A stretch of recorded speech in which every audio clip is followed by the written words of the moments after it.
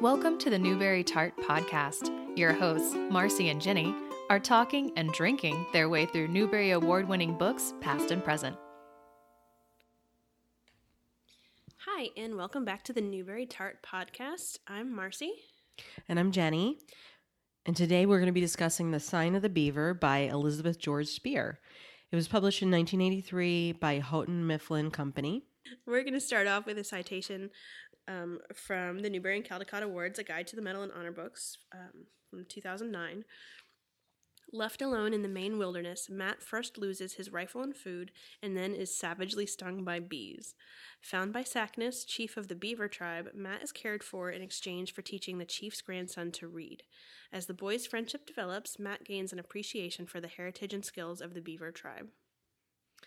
And I'll continue with part of the citation from Judith R. Kinman and Darwin L. Henderson's A Guide to Newbery Medal Winners and Honor Books, 1977 to 1984. Matt also realizes that there are problems with the ways the white man has taken over the Indian territory. He begins to think there's another side to all the stories of Indians terrorizing the white settlers.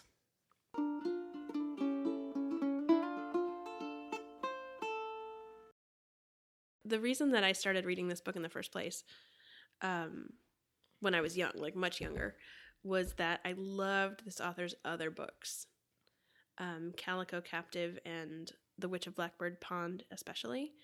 And this book I like a lot, and I don't like a lot for different reasons. It's not as readable. It's not as good a story to me as some of the others, but also like as I got older, I noticed how problematic it is in different ways, but I still really like the story. So I do excuse a lot just because when I was a kid, I loved them. I think this is hard, and this is going to come up again and again as we go through the books. Native American characters and themes and stories are something that American children authors have been very into writing about. And the Newbery committees have been very into awarding awards for those. I was lucky enough when I was in library school about a decade ago to be introduced to a scholar by one of my library school teachers, Dr. Eliza Dressang.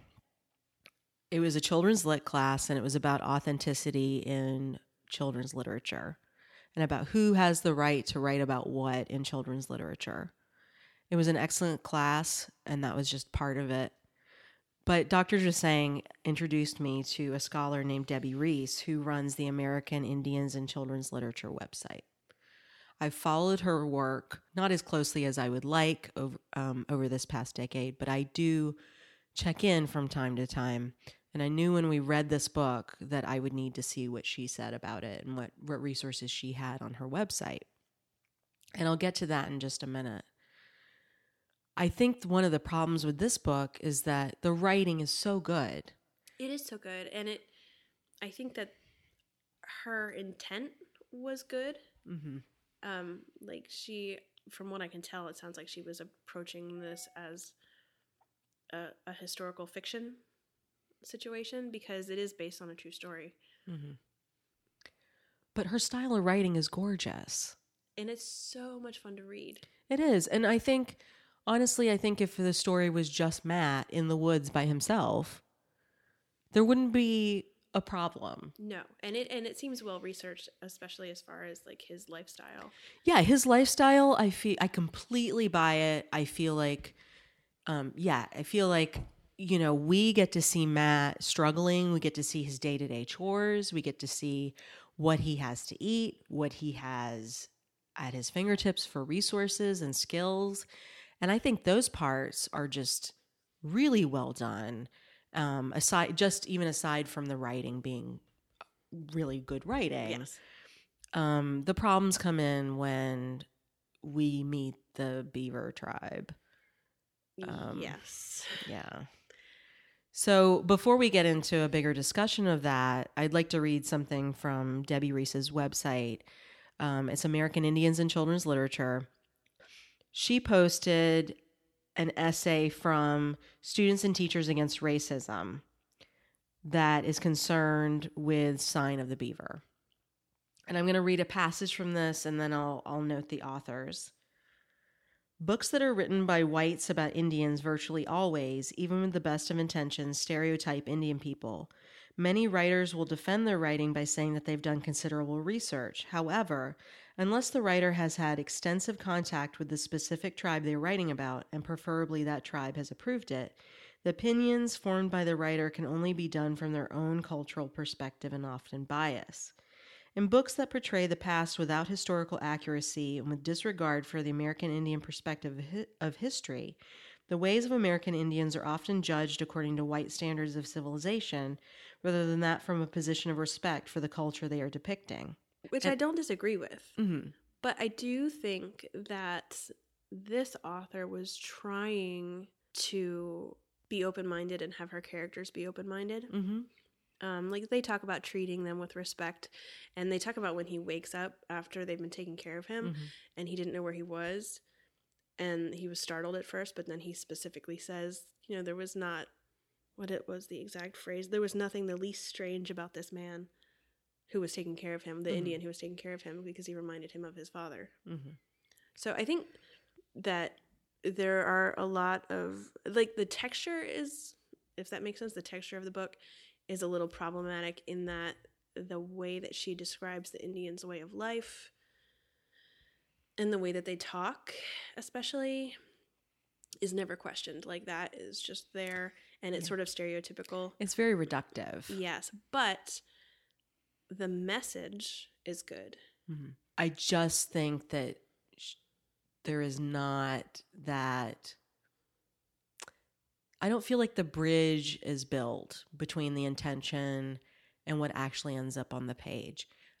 For example, I feel like one could make the argument that we're seeing Etienne and his tribe through Matt's eyes, and so it's going to be limited by Matt's ability and his intellect and what he knows about the situation. So I feel like that argument could be made, but I also feel like I can't quite accept that argument. For example, the way he talks about the white man that comes and steals his gun. Yes. Okay. He gives him a position, like an occupation. He postulates about his family life. He gives him very distinct qualities. Whereas just baseline, at least the edition that I have, ATN is just a brown smudge on the tree line on the cover. Well, that's true.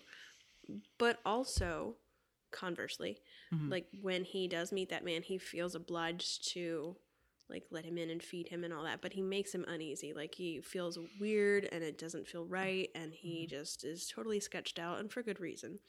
And he specifically says later that like when he wakes up, and even though he is with these people who he's been raised to distrust, basically, he had no inclination to lie to them the way that he had with the white visitor.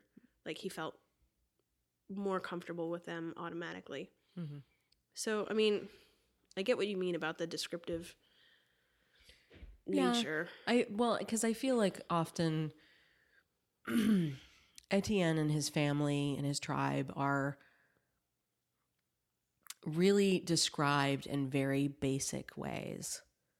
So you have a really detailed description about Etienne's loincloth when you first meet him.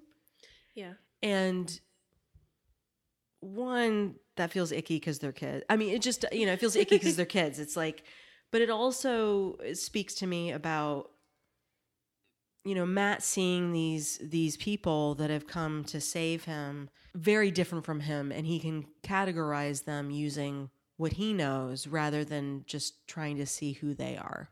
Yeah. So it just seems reductive. And there's some other things in the text.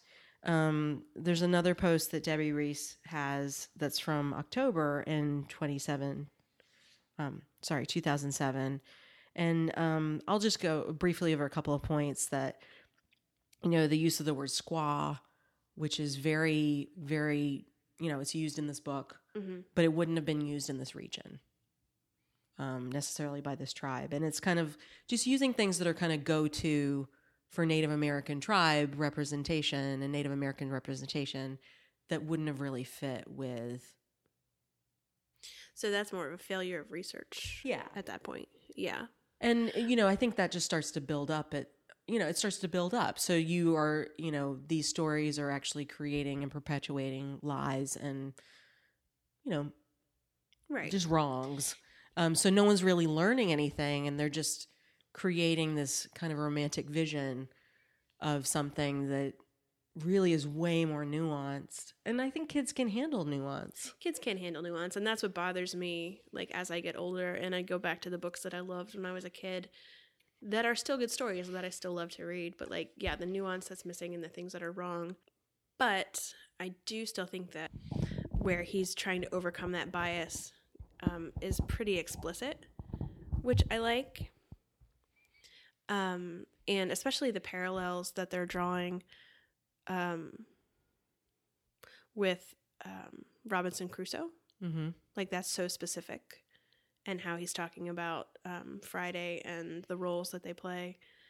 And realizing how wrong that was. Yeah, and how things can be reversed. And they're very clear about that.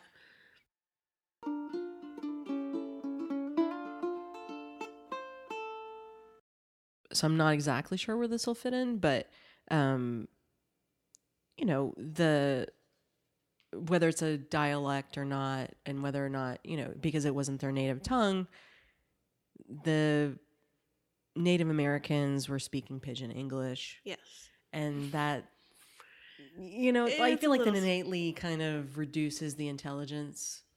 The perceived intelligence. The perceived intelligence of the characters. It does seem interesting that, like, Matt's life is so very well researched and written, but that appears not to be the case for the tribe. Yeah, and I don't know. I do know just from some of the things I've read and some research sessions that I've been to, I know it can be incredibly difficult to research Native American lineage and genealogy, especially for a tribe that clearly, like, disappeared from the region. So I know it can be difficult to find resources, trusted resources, but there is something to me that's upsetting that a decorated white author researches the pioneer life and gets that absolutely correct, and then kind of makes up the tribe, like the tribal life. Yeah, especially since, like, that is clearly her focus. Like, well, not completely her focus, but, like, Calico Captive is completely about the relationship between a settler family and a Native American tribe. Mm-hmm. Like, it's not like it's her only time writing about this. Mm-hmm. Although that's problematic in its own ways. That is a lot more negative, that story. I think as we go on, we're going to learn everything we liked as children is wrong. And we should burn it all down. I'm so scared for when we talk about Laura Ingalls Wilder. I know that there are things that I really enjoyed as a kid. I didn't know. And I think in the context of kind of cultural norms, being two white people, living in white families, growing up in whiteness, those things were just not introduced to us in the 80s. No, we had no idea. And now as we've gotten older, we try our best to be educated. We try our best to see what we can see and, give an authentic read of something. But I know that, still make missteps, and that's, we can do the best we can. And I don't know. It's tricky. It can be tricky, especially, I think, this is not just a story about a tribe. So it's hard to discount it entirely because obviously the historical inaccuracies of just the story of one tribe would be, you can't at all use that Right. as something. And the other option too is to not write a story at all, which I always struggle with because obviously it's not her story to tell, but if nobody writes that story, then nobody is talking about what happened at all. And she clearly had good intentions. And it just seems like the choice between being wrong in the way that you tell your story or like being silent about an injustice, which clearly like them getting run out of the country is a big injustice, and the way that people saw them back then and sometimes even now is another injustice. But like in talking about something like that, you're always going to get some things wrong. I feel better about where we're moving to as far as children's literature goes. Oh, definitely. Because I feel like there actually are native writers. Joseph Prukak and Cynthia Lytich Smith, and there's a lot more out there. And I'll also link to a resource called Oyeti. I'm so sorry, I know I've mangled it. That have recommended reading lists, as well as Debbie Reese's blog. So you can find enormous amounts of wonderful Native American literature through those links. But I think the push for diverse books, diverse authors, Yes, research, sensitivity readers, which I know can be a hot button topic. I think that they're not censorship. I think it's good if you were writing about a group that you were not a part of. you want somebody to check and make sure. I mean, ignorance is no excuse, basically. No. And so if you can have somebody check for that for you, Yeah. why not? Because who wants to be hurtful? Right? Like if you are writing a book, you want to, hopefully, I would say 95% of people that are writing these books, they want the story to be meaningful to the reader. So if half their readership, a certain percentage of the readership is offended and alienated, that doesn't do any good. No, it doesn't. Especially when the point of a story like this is empathy. Like the entire point is empathy. So I think that this is historically accurate, definitely for the pioneer stuff. Mm-hmm. And partially for the tribe. It's just not. If you look at it, I can definitely say that, agree with you. If you look at the Native Americans through the lens that Matt would have had. Yes. The very limited, ignorant lens, and not knowing that there's differences between tribes and not knowing, the names for people and right. And I think, they go into so much about him overcoming various biases that I think that it's fair to start from that perspective. Yeah. I still don't think I would hand it to a kid unless I could have actual discussions with that kid as they read.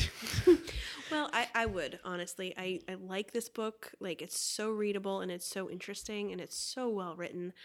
And they, in so many ways, like, show him realizing that his perspectives were wrong.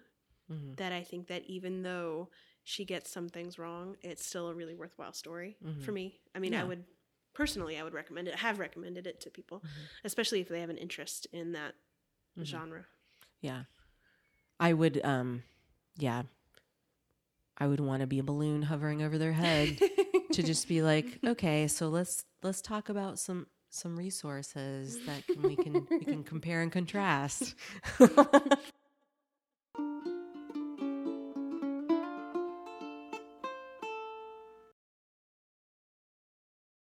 As much as I liked the detailed portrayal of pioneer life, and I felt like that worked well, I did think that Matt was not very interesting.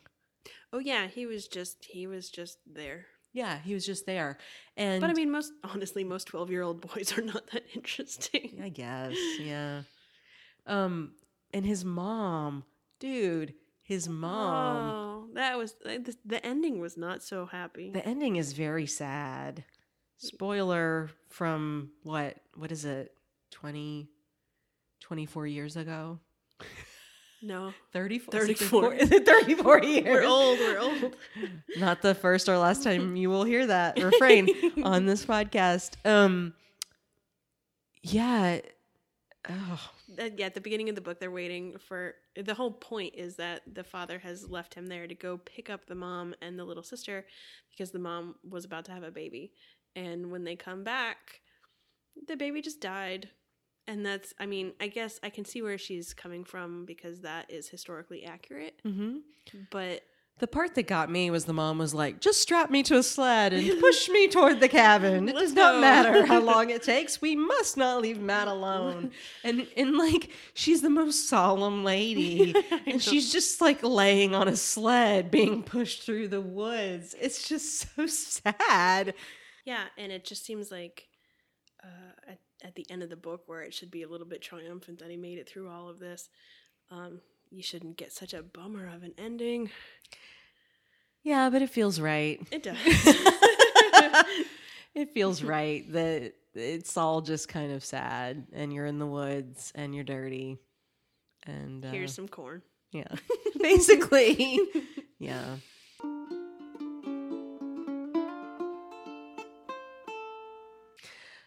So we have read alikes and read betters. Or see if you'd like to start. Yeah. So to start off with all of the rest of Elizabeth George Spears' books, this I would have to say is my third favorite out of the four. My least favorite being The Bronze Bow from 1961. I love Calico Captive from 1957 and The Witch of Blackbird Pond from 1958. Also problematic in their own ways, but just really enjoyable stories just to read. Mm-hmm. The lady could write. Yeah, boy, she could.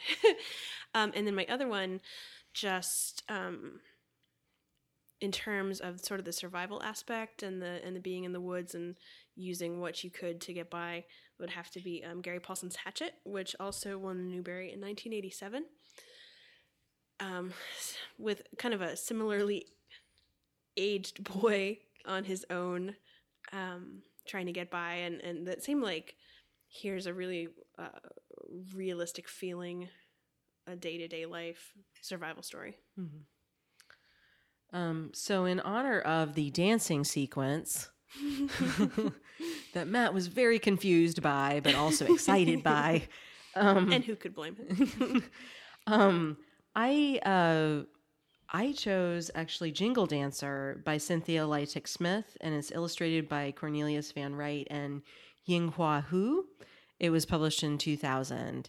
It's a beautiful middle grade picture book about a young girl who wants to be a jingle dancer, and about how she gets bells from different people in her life that she can sew on her dress, and she can participate in the big jingle, the big she can participate in the big dance. I want to know. You had me at Big Jingle. That sounds like fun. Oh, it's a beautiful book. It's very realistic illustrations, and it has really good historical notes in the back. And it shows the characters as just just modern people, and they participate in this tradition. And it's a really neat book. I like that it has notes. I feel like one thing that this book would benefit from would be sources in the back or notes as to, like, I wouldn't know that it was based on a true story had I not looked it up. Yeah. Like, I would have loved to know more about what actually happened. Yeah, where she got it from, and what more of her process behind it. So, but I think there actually is a note like that in the back of Calico Captive. Okay. Explaining what happened to the family. Okay. Afterward. Yeah. And then as far as our cocktail/snack regimen, this time we made Johnny cakes, since they talk about cornbread so much in this book. And obviously, both the settlers and the Native Americans have it. We decided to go with an authentic snack. Yeah. The recipe will be in the show notes. And I found a website called what'scookingamerica.net. They have a very simple recipe for Johnny cakes.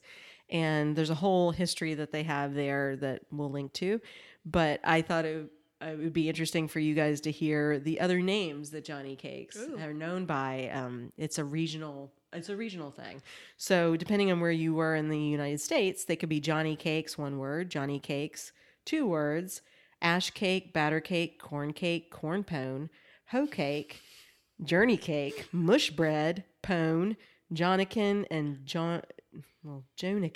Jonican. I've never heard that before. I think you should just admit that you like to say corn pone. I just want to say pone a bunch. Pone. You get more southern the more you say it. I know. I have a very Amy Sedaris drunk voice. If I drink, I start getting more and more Amy Sedaris. Do you start making crafts out of like marshmallows and toothpicks? Well, I do that sober, so it doesn't matter. It doesn't matter. It's yeah. So they actually were really good, and we had them with molasses, just like Matt did in the book. We tried them with butter, and some honey, which blueberry honey and honeycomb. Yeah, and my favorite was definitely the honey. I really, really liked the blueberry honey on that. That was really good. Delicious. I was very excited that Marcy had that. A tip, if you do make them, make sure, do not squish them down to 1/4 of an inch until you flipped them once. It gets real messy. Real fast. But they were delicious. Mm-hmm. And so that's it. And next up, we're with Dear Mr. Henshaw, which will be our last book. And we'll also talk about other books that were published that year. All right. We'll see you next time. Bye.